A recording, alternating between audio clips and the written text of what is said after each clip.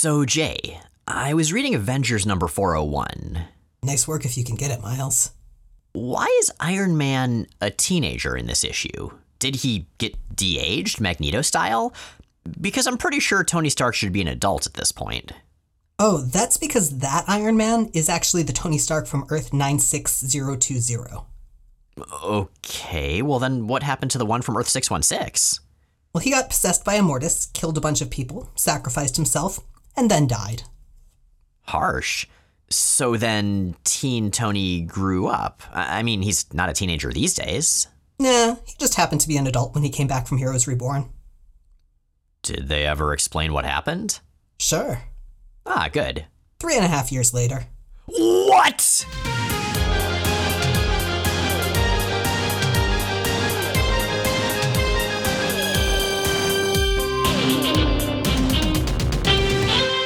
I'm Jay Edidin. And I'm Miles Stokes. And we are here to explain the X-Men. Because it's about time someone did. Welcome to episode 348 of Jay and Miles Explain the X-Men, where we walk you through the ins, the outs, and the retcons of comics' greatest superhero soap opera. And welcome back, as you might imagine, to more Onslaught. So here's a question. Do you think Onslaught's going to last longer than Inferno? Oh, geez. In terms of its after effects, you mean, or in terms of our coverage of it? In terms of our coverage, because just looking at the sheer volume, I mean, there's a lot of Onslaught. If I had to estimate, I would say more episodes than Inferno, fewer episodes than Age of Apocalypse. More episodes than Inferno if you count the fact that it's always Inferno? Well, no, in that case, definitely not, because that means Onslaught is technically also Inferno. You're making me feel better about Onslaught now. That was one of our stated goals, right? To make Onslaught good. So this is the second episode of our Onslaught coverage. We'll try to remember to keep these numbered as we're going through so that you know how far along you are, if not necessarily how far there is left to go. That distant horizon is perhaps a mirage, we'll see. But what's happened so far in this event? Previously on Slot. I see what you did there. Yeah. So, Professor Charles Xavier is a virtuous, selfless crusader for peace and cooperation between humans and mutants, a pure, kind, and selfless exemplar of the best of both humanity and mutant kind. I mean, not counting that one time in the X-Men Micronauts crossover when his dark side took over, wore a cape and did some real creepy stuff. Or I guess that time that's past our current coverage, when it turned out that he got a team of X-Men killed and then erased everyone's memories of them ever existing. Or the time after that, when we found out that he'd knowingly enslaved a sentient AI to make the Danger Room. Or this time, the time of Onslaught. In all fairness, there are lots of other times when he's been a dick. Yeah, and I guess some times when he was really, really great that we didn't mention. Anyway, Professor X's resentment of humanity and the situation in general has been building for, honestly, kinda his whole repressed life, but especially as things have gotten really, really bad for mutants more recently, between the legacy virus and a series of hate crimes. And thanks to Xavier learning some tricks from Nate Gray, that incarnated resentment has now moved from the astral plane to the real world. In the form of Onslaught, a gigantic Magneto-looking entity of immense psychic power. Onslaught is later going to turn out to have all along been a combination of Professor X's repressed negative emotions and a bunch of stuff that he stole out of Magneto's brain a while ago. But we haven't quite gotten there yet. After easily taking out the X-Men, and in the process revealing himself as the answer to the years-old question of who the X-Traitor from Bishop's future was, Onslaught left with Dark Beast to scheme. Now, the X-Men aren't the only ones concerned about this Onslaught fellow. Nate Gray, the teenage alternate reality equivalent of Cable, has recently been threatened by a henchman of Onslaught and has also learned to mistrust Charles Xavier for very dumb reasons. Right lesson, wrong rationale. Nate met up with the Avengers since they don't have an X in their team name, and they're all on their way to Westchester. So, what's Onslaught's plan at this point? What is Onslaught actually going for? Okay, so at this point in the story, we only know a little bit. We know that he thinks that people are jerks and sheep and really shouldn't make decisions for themselves, and so he's gonna get really powerful and fix that, mostly using psychic stuff. Now, after Onslaught was published, there was a one-shot that came out called Road to Onslaught that had a lot of concept art, but also had some what appeared to be design documents for what Onslaught was supposed to be up to. So we were thinking maybe we could go through that, and as we go through our Onslaught coverage, sort of evaluate how well that does or doesn't get that intent across. Oh, I like that idea. So, according to these design documents from the Road to Onslaught one-shot, Onslaught had a few methods for his big goal. Jay, do you want to start? Well, let's see. He was going to kidnap and control both Nate Gray and Franklin Richards, at this point arguably the two most powerful mutants on the planet. And he was going to scare everybody on the planet to turn them into more freaked out, and thus more useful to him, psychic sustenance that he could then absorb and get even more powerful. Does that, make them more flavorful? Yeah, fear tastes great. It's like blue raspberry, kind of. Turns your tongue blue. He was also planning to take over the Sentinels and reverse their anti-psychic tech to boost his own psychic powers. Weird, but I'll allow it. And my favorite part, he was going to use Landau, Luckman, and Lake's interdimensional portals and the mutant gateway to spread his psychic powers and messages of fear and stuff throughout the world, which would then turn all the minds on Earth into one big collective intelligence. Figuring that, well, since people make bad choices, I should just take that away from them and we should just be one big entity making one good choice. That's very phalanx of him. Yeah, it kind of is. So, in theory, this was the plan from the start. That being said, this is a Scott Lobdell story, and Lobdell is famous for making things up as he went along. So, like I said, as we go, let's sort of look into how much this comes across and how much it gets lost in the shuffle of a ton of tie-ins. I mean, one of the advantages of covering Onslaught the way we are is that it's a story that largely can be made more sense of in retrospect than in actuality. Oh, absolutely. Absolutely. That being said, it was a somewhat well-organized story. So last time we did the Onslaught X-Men one-shot, the official beginning of the story, even though there was a ton of lead up to it. And after that, we have Phase 1 and Phase 2. And alongside Phase 1 and Phase 2, we have Impact 1 and Impact 2. So, Jay, what the hell are those? All right, so the phases, Phase 1 and Phase 2, are the stories that are the central plot. Impacts 1 and 2 are tie-ins. They're stuff that's happening around the periphery of the main story. But the thing is, a lot of the Impact issues are tied so heavily into the Phase issues that the Phase issues don't fully make sense without at least being kind of aware of the Impact issues. I like the organizational premise. I don't know how effective it was. Yeah, it plays out very oddly, and it makes me wonder how much specifically of that was or wasn't planned, as well as the actual story. Well, regardless, right now we are firmly in Phase 1/Impact 1, and so we're going to be covering over the next number of episodes a bunch of stories that are taking place somewhat in order, somewhat simultaneously. If you're reading the books as they came out every week, barring delays, it would kind of make sense. We're just doing our best to turn this into coherent podcast episodes. Thank you for joining us on this long, scary ride. And that takes us to Uncanny X-Men number 335, Apocalypse Lives. Written by Scott Lobdell, penciled by Joe Madureira, inked by Tim Townsend, colored by Steve Buccellato and Team Buse, and lettered by Richard Starkings and Comicraft. And in a way, this is sort of Onslaught X-Men number 2. It is an issue that sets up basically everything that happens in Phase 1 and Impact 1. If you didn't read this issue, a lot of those wouldn't really make much sense. I find it really, really funny that they use Apocalypse as an introductory vehicle for Onslaught. Yeah, I mean, he does factor into the story, but it's a little odd. You know, though, speaking of Apocalypse, this issue also reminds me of X-Men Alpha, the one-shot that launched the Age of Apocalypse miniseries, because it launches all the other plot lines in Phase 1 the same way Alpha launched all the miniseries.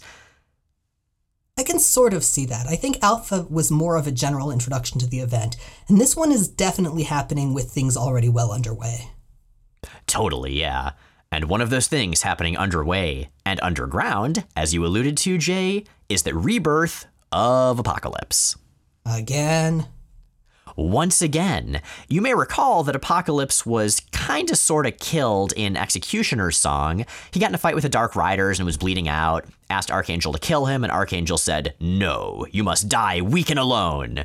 Or as it turns out, not die, because here, deep underground in Egypt, Ozymandias, you remember the ancient Egyptian warlord who was turned into animate stone and cursed by Apocalypse to carve his prophecies into, like, other stones. Anyway, he is near a sarcophagus which has burst open to reveal a magnificent robot mummy, I guess? Like, let's talk about Apocalypse's look here, okay? He is a vivid gentleman.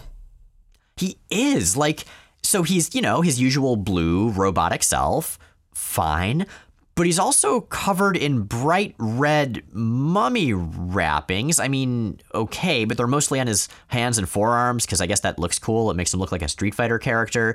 But like some of the wrappings are also tucked into his waistband or tangled around his metal tubing. This does not look practical. Maybe they're bandages from his last fight.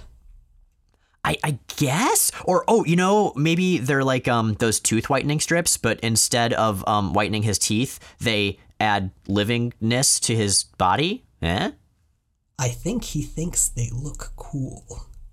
I mean, basically that. Like, we know Joe Mad is a very manga-tacular artist, and I've read the Trigun manga.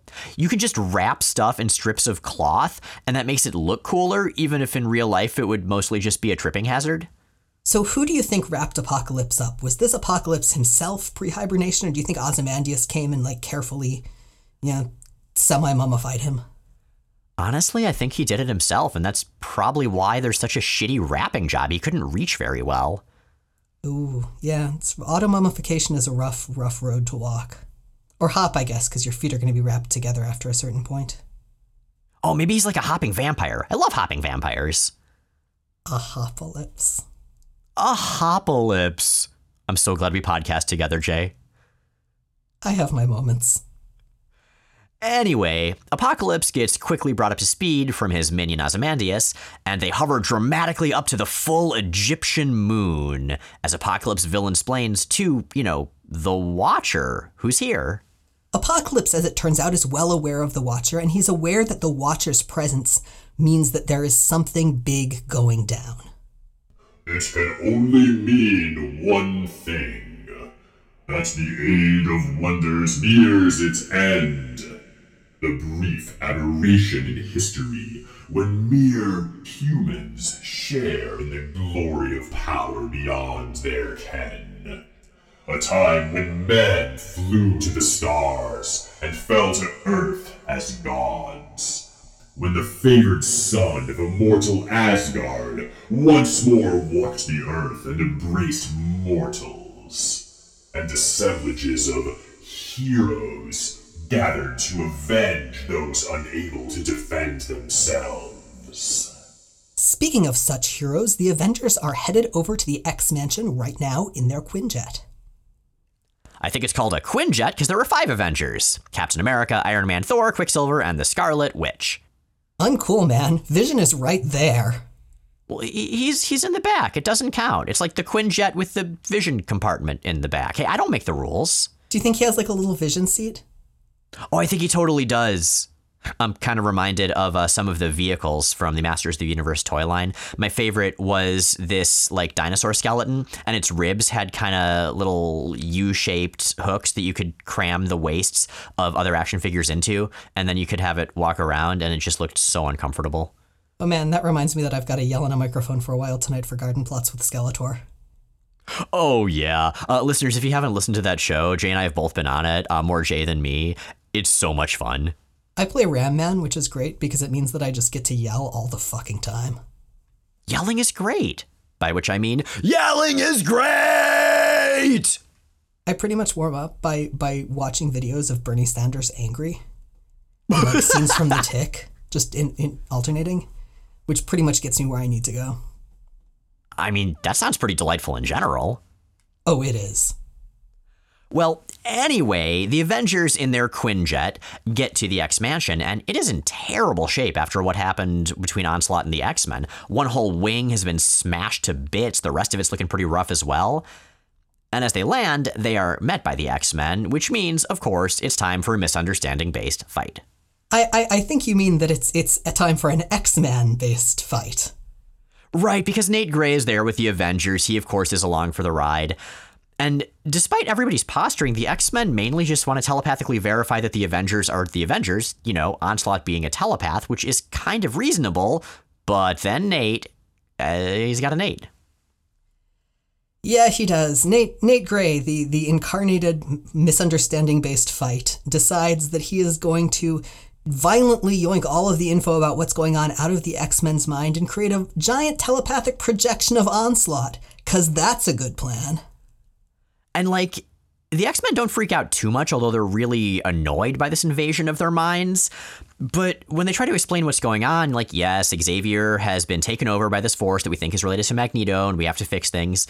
Nate just does this whole I told you so speech about Xavier being evil, and then it turns right back into a fight again.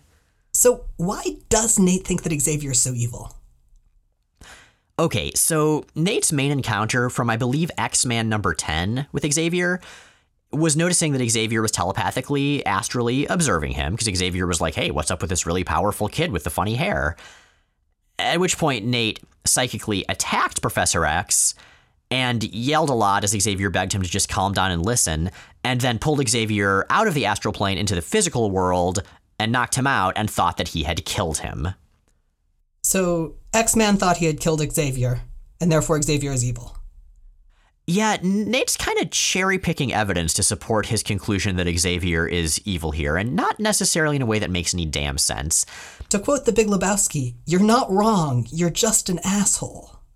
Basically, but also inconsistent because at the end of X-Men number 17, after Nate had a big fight with Holocaust was like, hey, my boss Onslaught's going to come after you. And Nate went to the Avengers hoping they would help him with Onslaught. But all of a sudden, he's like, no, Xavier has clearly gone insane. When he shows up at the end of Avengers number 400, that's what he says. I don't know how he got from the one to the other. I mean, he's Nate Gray. He goes places. He does. Remember when he fronted a rock band briefly? I do remember when he fronted a rock band. Was that before or after he was playing, like, 3-Card Monty in Central Park a lot? I have no idea. My sense of time and causality within that series is very blurry. Yeah, I read it all in like one big fever dream go that took me about 2 weeks, so it really all blended together. Anyway, in the mansion itself, after everybody has decided to tell Nate to shut up and they've all stopped fighting, Bishop watches the full version of Jean's X-Trader tape for the first time. Remember, this is the tape that Bishop saw in his future of the X-Men dying, and just managed to alter fate immediately after as he saved the X-Men from being killed by Onslaught. This is also the tape whose incomplete version was part of what led Bishop to suspect that Gambit was going to be the X-Trader. And now as Gambit comes and finds him listening to the full tape, Bishop apologizes profusely, to which Gambit responds, "Don't bother, mon ami. I just have one of those personalities people find suspicious. Take comfort into small certainties, Bishop. You'll always be a Raven paranoid, and I'm always gonna be a charming louse." Miles? I ship it real hard. Yeah, I kind of do also. They're going to get a series together. It's called Children of the Atom, as I recall, and I haven't actually read any of it, so I'm excited to check it out. I hope it's good. I hope it's kissing. I hope it's kissing, yes. I really do like this, though. Like, Gambit and Bishop going from being like nemesis to each other to gradually and grudgingly building what turns into a genuine friendship. I think it's handled really well in X-Men. Absolutely. Well, the teams get together and strategize, so it's time to talk about all the upcoming plot lines. This is the X-Men Alpha portion of the issue. All right. In the Avengers book, Team number 1, made up primarily of Avengers with a few X-Men, is going to seek out Magneto, who everyone's pretty sure is somehow controlling Xavier. And we'll actually get to that later in this very episode. Team 2, made up of slightly more X-Men and slightly fewer Avengers, will go find the Fantastic Four since they know that Onslaught is after Franklin Richards. Yeah, he was totally Facebook stalking him. It was creepy. I'm pretty sure Facebook didn't exist in 1998. Okay, Frank book? Nah. Anyway, that'll be in Fantastic Four. Cyclops and Phoenix are off to Muir Isle, having been in contact with Moira McTaggart, who, in a scene involving her and Excalibur, dramatically puts it to her own team. We never wanted it to come to this, but it might be time to unseal the Xavier protocols. You'd think that Excalibur would be kind of busy right now, what with London being on fire and a demon rising from underground, but I guess crossovers wait for no plot line. And speaking of, Archangel and Psylocke, who are mostly healed up except for their perpetual angst, which will never heal, are en route to meet the Muir Island folks as well. That'll all be in Excalibur. But no sooner have those teams divided up than X-Force comes in, having gotten Jean's call for help. It is their job to do what no one wants to do, which is to keep an eye on Nate Gray in the X-Mansion. So that'll be a crossover between the X-Man and X-Force books. I'm imagining them just like frantically trying to babysit him, being like, do you want to play Scrabble, Nate? Do you want to play Risk? Do you want some crayons? Crayons are fun. See, I'm just imagining every time he starts to say anything, Siren just says, nope, and just will not let him finish a sentence. That also seems reasonable. Storm is worried about Cable. I mean, X-Force has no idea where he is right now, so she is off to look for him. I mean, Onslaught is clearly going after powerful psychics, so sure. And that's going to be covered in Cable and also in Hulk. I really appreciate that Scott didn't want to play favorites to look for his son Cable, but is also so grateful to Storm for doing so. It's sweet. And Logan has a mysterious hunch in the space where his nose used to be and rides off on a motorcycle. Anyway, right. Okay, so Logan, this is his era of wearing a blue bandana with eye holes like a pseudo Ninja Turtle. It's a weird look. It covers where his nose used to be. This is just a weird Wolverine era, and I kind of love it, but it is bizarre. The look is very AOA Colossus.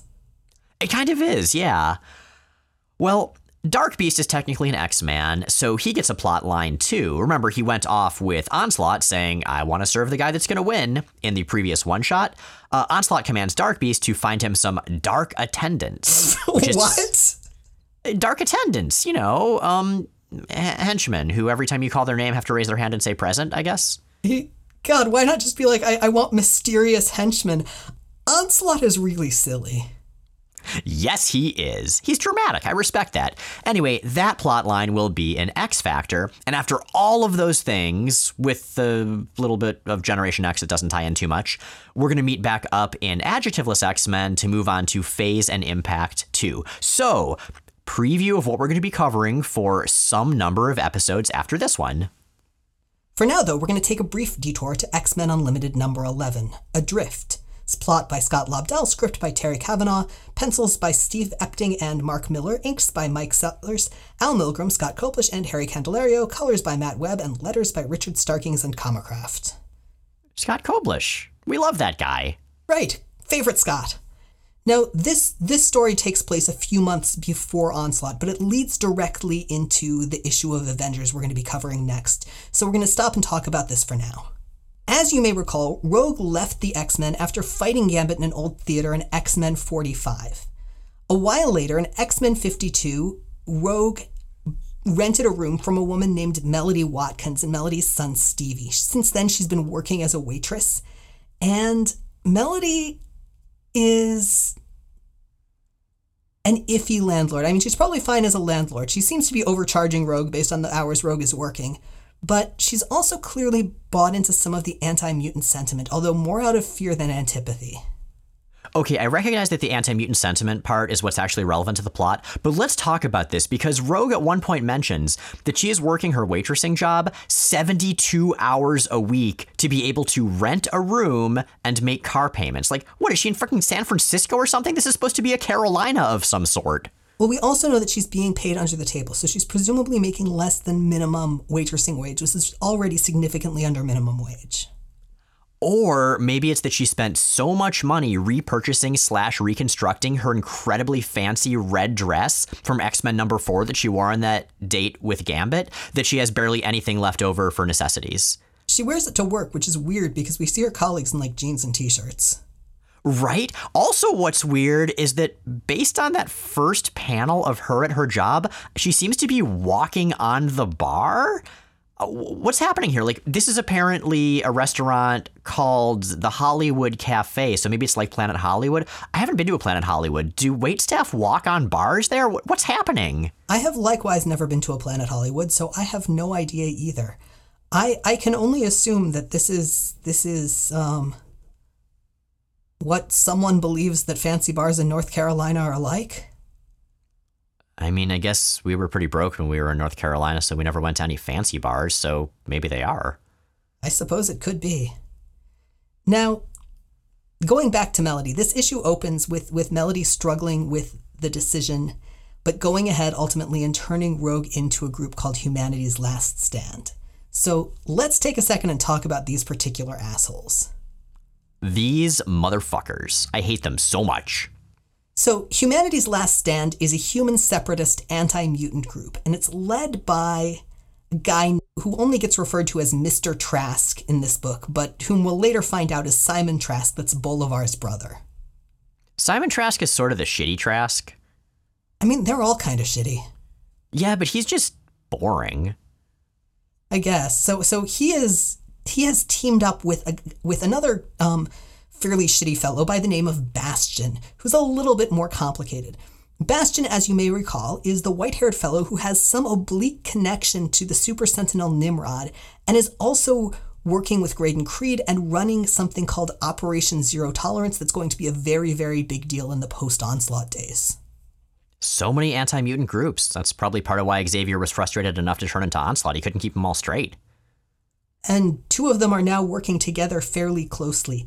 So Humanity's Last Stand has a compound housing about 100 people, mostly families, and they've also got downtown offices, which is where you go to report that your neighbor is a mutant.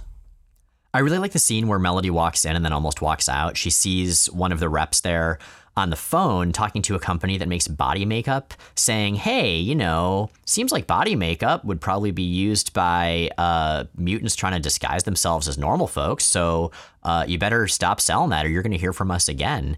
Just that pervasive level of anti-mutant sentiment just impacting even the smallest stuff, that's a good way to convey that. Yeah, absolutely.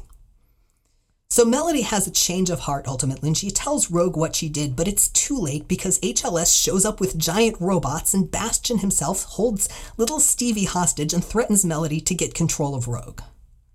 So she surrenders and they take her away and put her in some of those weird turbine handcuff, foot cuff things. And do what villains do, which is explain their plan in detail since she's not supposed to survive to see the end of it anyway. So what they're expecting to do here is murder everyone in the compound. Remember, they've got about 100 people living there. And plant Rogue's body in the wreckage to make it look like she did it. And the Humanity's Last Stand guards present are like, wait, you're saying you're going to kill us and all of our friends to make an example? That's not cool.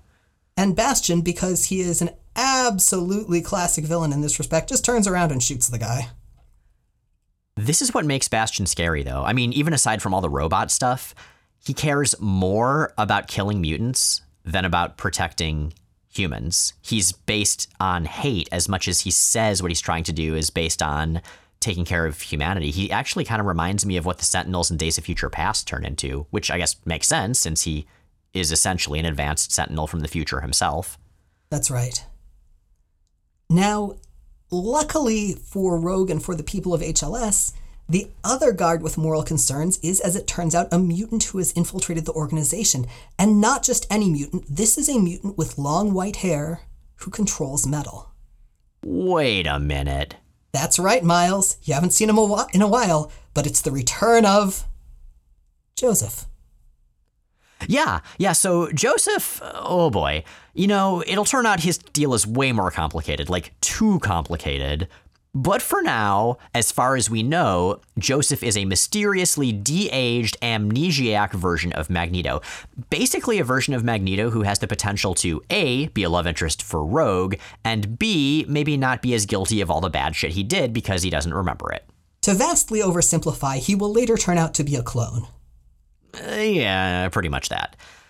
Rogue's pretty skeptical and pretty pissed because she kind of had a thing with Magneto in the Savage Land, and then he did some very, very bad things after that and was not willing to listen to her or acknowledge that their connection meant even close to as much as his vendetta against humanity. So she is not a Magneto fan right now. She is an angry ex, and fair enough. However, she gradually comes to accept that Joseph has no memory of being Magneto and is really trying his best to be a good guy. So they team up and save the people of HLS from the robots, but still get run out of town at gunpoint. Not only at gunpoint, but at some kind of techno-organic gunpoint that's like built into a dude's arm, which again, isn't going to be that important right now, but is going to very heavily tie into what we're going to see in OZT. Wait, is that like a Mega Man style arm cannon? I just thought it was a badly drawn panel of a guy holding a gun. No, you see him holding a gun, but you also see his arm starting to transform at one point. I gotta go back and look at that. That's actually impressive foreshadowing, especially for an era that didn't really have much coherent foreshadowing. Right, and this is specifically foreshadowing something that's going to be called the Omega Sentinels, whom again we will see in Operation Zero Tolerance. We're pretty scary guys, but they're not actually germane to the story at this point, so we're going to just shelve them for the moment. Now, Joseph is clearly struggling at this point between his better nature and his Magneto-like impulses, and Rogue really hopes to weigh him towards the former. And part of doing that is her trying very hard to make sure he doesn't hear too much about Magneto because she's worried he'll go evil if he does. I'm not so sure about that logic, but it'll be important next issue, so we're just going to go with it.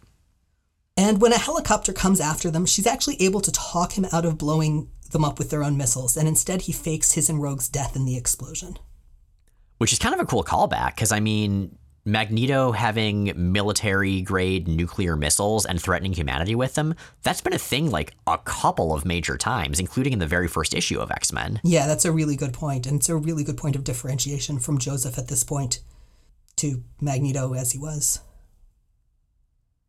So after an awkward but tearful goodbye to Melody and Stevie, who are in fact okay, Rogue and Joseph head off in Rogue's partially paid for Volkswagen Beetle to go find and meet up with the X-Men. And Rogue explains to Joseph, "That's why we do it, Joseph. For the innocents, the ones who ain't been taught to hate yet. Our hope for tomorrow. Change is gonna come." And meanwhile, for his villainous part, Bastion is disappointed to have his plans foiled, but he's pretty excited by the anti-mutant propaganda potential of what's apparently a newly resurrected Magneto. But this isn't Bastion slot, it's Onslaught, which leads us to Avengers number 401, Sins of the Father. Written by Mark Waid, with breakdowns by Mike Diodato and finishes by Tom Palmer, colors by John Callis, and letters by Bill Oakley. Okay, Jay, before we even dive into this issue, can we talk about Thor's costume? Yeah, he's definitely topless for most of this issue. Yeah, so inside the issue, his costume is not wearing a shirt. Like, that's basically his costume. He's got some blue pants and his hammer and no shirt. And that contrasts quite a bit with whatever the fuck is going on the cover. Now, listeners, you probably know by now, I really like Thor. There are a couple of runs of Thor that are very special to me, and I like Thor's classic look. I'm not tied to it. There are other good looks, like the current look in the Donny Cates run with the big rune on it. That's pretty cool. The armor, pretty cool. The movie, that's fine. But this? It's like a fantasy midriff-bearing version of Cyclops' costume, you know, blue with random yellow straps and padded yellow chest harnessy stuff. Just randomly placed, though, and there's like a cod piece, and... What I really love is the fucking wallet chain on Mjolnir. I mean, it's 1997, so I guess you gotta put a chain on something. The only thing that would make it better, I guess this would technically be a year or two later, I just want to see Thor flying around in some big fucking Jinkos. Oh my god. It's a choice. Well, anyway, I guess that's not really relevant, but goddamn 90s fashion. Actually, a lot of the Avengers have new costumes around here, but I think Thor's is really the most egregious, whether we're talking about the not having a shirt is my costume, or that thing on the cover. I actually kind of dig the look that Scarlet Witch is sporting these days. In 97? Yeah, it's kind of cool. Like, it's this sort of, I don't even know, how would you describe it? Like, it's almost casual compared to her own look, but it still feels wizardy. I like the sleeves. It reminds me very much aesthetically and just in terms of its silhouette of Psylocke's early kind of armored costume. Oh, yeah, that's a really good parallel. Also, the Wasp is like a mutant wasp person at this point, and that's part of her costume, but we'll get to that in the Fantastic Four issue. What a weird time for the Avengers. I can maybe kind of understand why they rebooted the Avengers, like, right after this, briefly. Oh, yeah. Anyway, all of that very much aside, so the Avengers have brought Gambit to the Avengers Mansion, which kind of just looks like the world's most generic middle school in this page. Like, it's just this boring-looking red brick building. I'm not an Avengers fan, so I don't know how consistent that is, but it is not impressive. And they won't let him climb to the roof. He wants to just climb to the roof, and they're like, no, we don't launch the Quinjet from the roof anymore because there were noise complaints.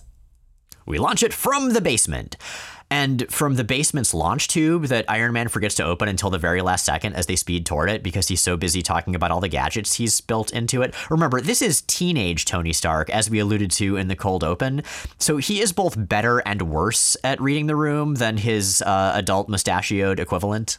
Man, don't let teenagers be superheroes. I mean, you know, there's the Kamala Khan act in Modern Marvel, which is all about that. Although I do not agree with that act, because clearly everybody who supports it is a bad guy or misguided, and everyone who agrees with it is a good guy based on the way the stories have been written. It's a complicated ethical issue. Yeah, it kind of is. They actually had to go here, by the way, to get a fresh Quinjet because their Nate Gray misunderstanding-based fight caused their last one to get wrecked. Of course it did. So this is the team that is going after Magneto, that's trying to find him under the assumption that he's the one somehow controlling Onslaught and controlling Professor X. Now, Magneto has a history of being able to dodge Cerebro, but Hank Pym, who I believe is Giant Man at this point, has found a way around this. He has found an electromagnetic spike in South Carolina, and that's what they're heading off to. Oh yeah, South Carolina, says Captain America. I remember that state. Everyone wears fancy dresses and walks on the bar there. That was North Carolina. Oh. Well, I don't know. There's some similarities. Anyway, on the way, we learn a lot about Magneto from his kids' perspective. Because remember, Quicksilver and the Scarlet Witch, who at this point in continuity are very much Magneto's children, are here. And they also were members of the Brotherhood of Evil Mutants, where he was a real dick to them while he did evil things. The Scarlet Witch puts it pretty well. His notions of kindness and benevolence were repulsive. Whenever I wavered in my loyalty for a heartbeat, whenever I toyed with the notion of leaving his service, he would find a way to hold on to me tightly. And the art of this flashback shows her in sort of a helpless, magnetically held pinup pose. And I don't know if this is intentional. I don't know if she's being sexualized here just because it's the 90s and everybody was, or if there's more to it. But it does kind of remind me of the very recent Mark Waid written flashback to Xavier having a crush on Jean. I don't know if that's a real connection, but I considered that it might have been. Oh god, if so, it's doubly creepy in this case. And now, when they were in the Brotherhood of Evil Mutants, I believe that none of the three of them knew that Quicksilver and Scarlet Witch were Magneto's kids. Right, that didn't come until later. But still. Wanda's worried about being helpless and scared again if she's around Magneto again. And Quicksilver is also right back to his furious, aggressive defense of his sister. It's like my old therapist used to say, in times of stress, we regress. They're going right back to the people they used to be around Magneto in those early Silver Age days. Meanwhile, not in South Carolina at all, but in Norfolk, Virginia, Rogue and Joseph stopped to get their car fixed. The mechanic is being a sexist jerk to Rogue when she says she thinks she can fix his broken lift, so Joseph magnetically fixes it in the background. And clearly their dynamic has progressed, as the narration puts it about Rogue. She's trying hard not to flirt, and failing miserably. That line sounds so familiar. I feel like that's referencing an older X story, but I could not think of which. But it's really fun. They're just sort of sweet and clearly enjoying each other's company. And this makes sense. I mean, Rogue and Magneto clicked really hard back in the Savage Land away from all the conflicts of the world.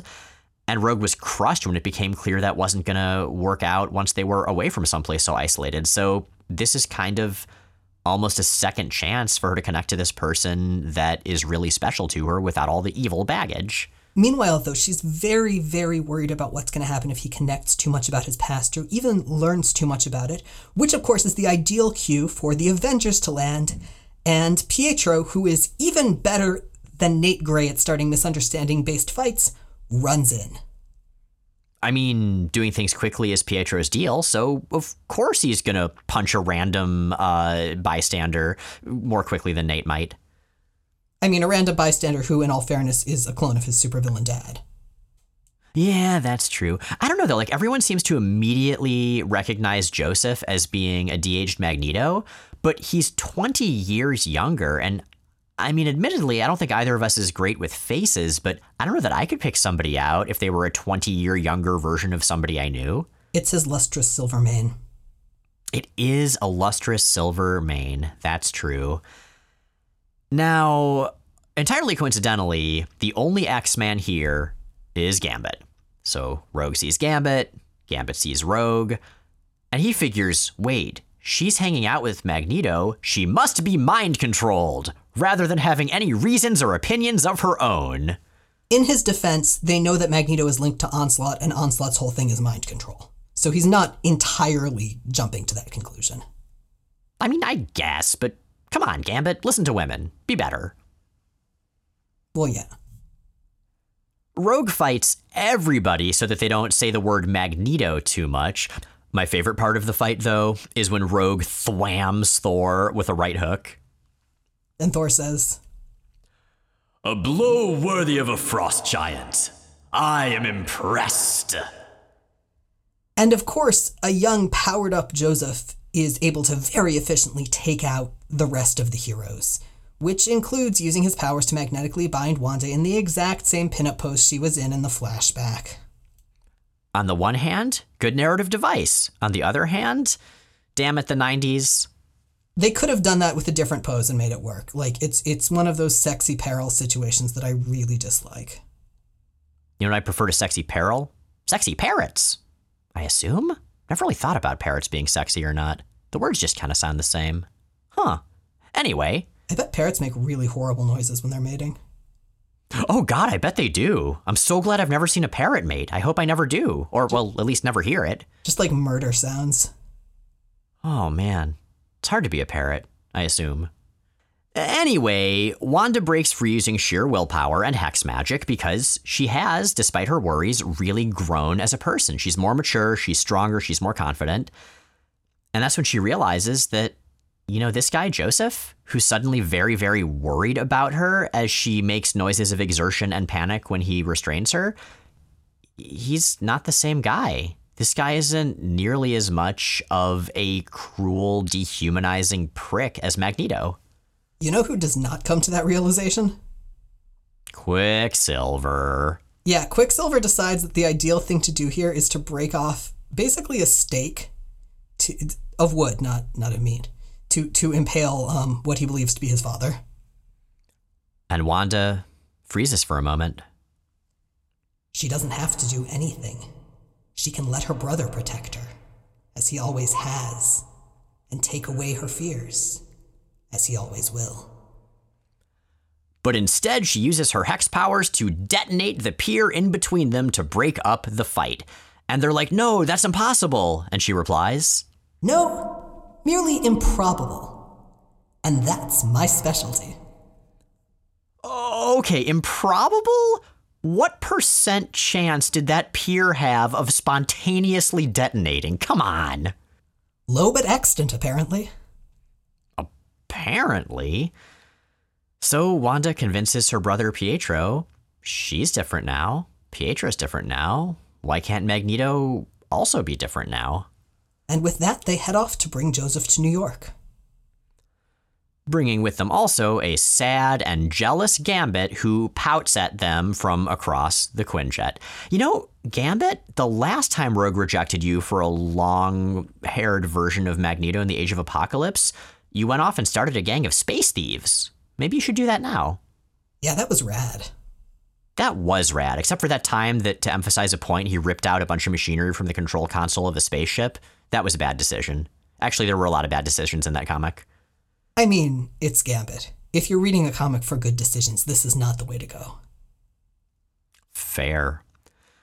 You know who makes good decisions? Our listeners. When they're confused, they send us their questions. That's right. An anonymous listener asks on Tumblr, Onslaught is an amalgamation of Professor X and Magneto. What are some other pairs of mutants that could combine to make a powerful supervillain and spawn a massive crossover event?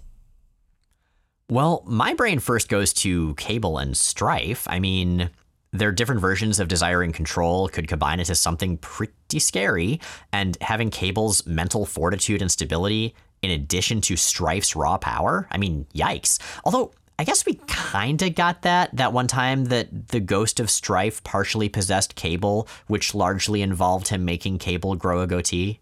Yeah, that was not really very world-shaking. Imagine if it was, though. Like a 23-part goatee-based crossover? Just watching hair grow. Oh, or maybe it could be like Fear itself, that one crossover where a bunch of people got different magic hammers. In this case, a bunch of people could have different psychic facial hair, and they could all fight. This all ends with Earth 200-500. Where the Avengers all had beards. Exactly. Marvel, are you listening? So the first place I went with this wasn't actually two mutants, but it just seemed really, really like a gimme, which is Rogue and Carol Danvers. Oh, yeah, because I mean, of course, they're nemesis, or they were for a long time. Rogue absorbed Carol's personality and powers, and Carol's personality would take over occasionally. And they've shared a body more than once, but it was always a case of two psyches inhabiting one body. It wasn't sort of a merged form.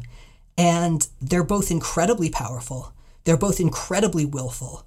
And they're both characters who've teetered on the brink of supervillainy more than once. And, however they made Carol act, she would still probably be better handled than she was in Civil War II. Oh, yeah. Man, fuck that story. I mean, so there's Legion and the Shadow King, but we've kind of seen that before, albeit in smaller stories like the Muir Island Saga and other mediums like Redacted to avoid spoilers, but they fit so well together. They're both incredibly powerful, but Legion is limited by what may be mental illness and what may be powers that no mutant could control, and the Shadow King is limited by a lack of body, so again, you just have so much power in one entity at that point with a lot of the weaknesses removed. So, my next one is two characters who would have to be at kind of specific points in their evolution as characters, but Magik and the Scarlet Witch. Oh, speaking of immense raw power. Mm-hmm, exactly. But also those personalities, like they've both been through some real heavy trauma and have at times had some pretty big chips on their shoulders. They've got really compatible motivation when it comes to not being controlled. Absolutely, yeah. Honestly, Magik would work really well, I think, as half of pretty much a lot of different combinations. Like, she's a character who I think would be perfect for something like this. And on the one hand, she kind of already was a villain-ish figure in Inferno, but there's just so much more to be done with Illyana. Shen Zorn and Kuan Yin Zorn would combine to form a being that would tangle continuity so hard that actually all of the comics in your collection would literally disintegrate in real life.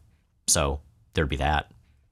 So I've been thinking of compatibilities, and with my last one, I think I'm going to go more in the direction of opposites and say Skids and Paste Pot Pete. Oh, the perfect fusion of sticky and anti-sticky. Or I guess it wouldn't have to be Skids. It could be Eunice the Untouchable and Paste Pot Pete. I'd rather see Skids because she has great fashion sense and Eunice really doesn't. But Paste Pot Pete is compulsory. Storm and Metaxo the Lava Man. They'd control the skies and the earth. Well, okay, more the skies than the earth. Okay, more the skies than, like, the earth a lot. But still. Alex Fields asks on Twitter, is it fair to call X-Men number 96 the birth of the angry Claremontian narrator? Yes, it is. That is the first place in the series where we see that particular trope of Claremont just straight up yelling at a character. And it occurs to me, we talked about that issue like literally hundreds of episodes ago. So Jay, would you like to give our listeners a taste of Angry Memory Lane from X-Men number 96? It's been weeks now since Thunderbird died, and the memory still hurts. Doesn't it, Cyclops? The nagging feeling, the fear that if you'd acted differently, Thunderbird would be alive today. Awake or asleep, you can't escape the image seared into your mind's eye. Images of Count Nefaria making a last desperate attempt to flee Valhalla Base. Of Thunderbird trying to stop him. Of Thunderbird's final, defiant cry. You remember what happened next, don't you, Cyclops? And what happened after that? Thunderbird hadn't gotten out. That's the real hell of his death, isn't it, Cyclops? Because you know he hadn't even tried to get out. You and the X-Men had saved the world from a nuclear holocaust, but you'd lost a man to do it. And try as you might, you can't balance those scales in your mind or in your heart. Can you, Cyclops? Can you? Can you? And Cyclops is just yelling no louder and louder every time the narrator asks him this. Like, the narrator is literally bullying Cyclops. Okay, you say that's bad, but the narrator comes back a few times, and I think he's at his absolute worst in X-Men 101, where, like, because he's being aggressive, he's being cranky in 96. In 101, he's just flat out mean. Oh, yes, I love this part. This is after Jean Grey almost dies and then comes back as Phoenix, and she's in the hospital, and Logan picks up some flowers for her, hoping to privately give the flowers to her in the hospital, but then all the X-Men are there. Not this time, bub. We told you so, Wolverine. Because you really should have expected that Jean's friends would stay as close to her as possible until they knew her fate. One way or the other. But then again, maybe you shouldn't have. After all, you've never had any friends. Life and death, it's all the same to you. As meaningless, as casually disposed of, as a bunch of flowers. In the background of a panel, he's just throwing his flowers in the trash because now he remembers that he doesn't have any friends. Damn it, narrator. He didn't do it for very long, but Chris Claremont's phase of just berating his protagonists was really charming. So, we are an entirely listener-supported podcast, and some of those tiers of support come with acknowledgement on the air from a range of fictional characters and concepts, including sometimes the angry Claremontian narrator, but today the microphone goes to Sexy Gambit. Gambit was just helping mes amis the Avengers. Out of the goodness of Gambit's heart, and maybe a chance to get a little closer to the Scarlet Witch or the God of Thunder. But then, against all odds, who did Gambit run into? Gambit's ex-Rogue, and she be all over Jamie James like Olay on Cafe. It cleared that the two of them got fierce chemistry. And to be fair, Jamie James, he one attractive, sensitive, and appealing individual. But Gambit! You know what? Maybe Rogue, she learn what jealousy feel like. What you say, the Beth? Maybe you slide into this Quinjet seat with Gambit, and he take you to the Bayou of Desire. Maybe Rogue see these two gators wrestling, and she think twice about giving up on Cajun love. Or, you know, two pair be a better hand than one pair. Or, Rogue, Jamie James, the Beth, maybe we see what one of them Avengers be doing, and see if we can make this a full house. And with that, Jay and Miles Explain the X-Men is recorded in Forest Hills, New York and Portland, Oregon, and produced by Matt Hunter, who also arranged our theme music. You can find more of Matt's work at moon-talk.bandcamp.com. New episodes come out most Sundays on Apple Podcasts, Stitcher, Google Podcasts, Spotify, and at explainthexmen.com. Check out explainthexmen.com for visual companions to every episode, alongside original illustrations by David Wynn. Our show is 100% listener and Onslaught supported. If you'd like to help us stay on the air and ad-free, check out the Patreon link at the top of explainthexmen.com. Next week, the Onslaught continues. With more tie-ins than ever.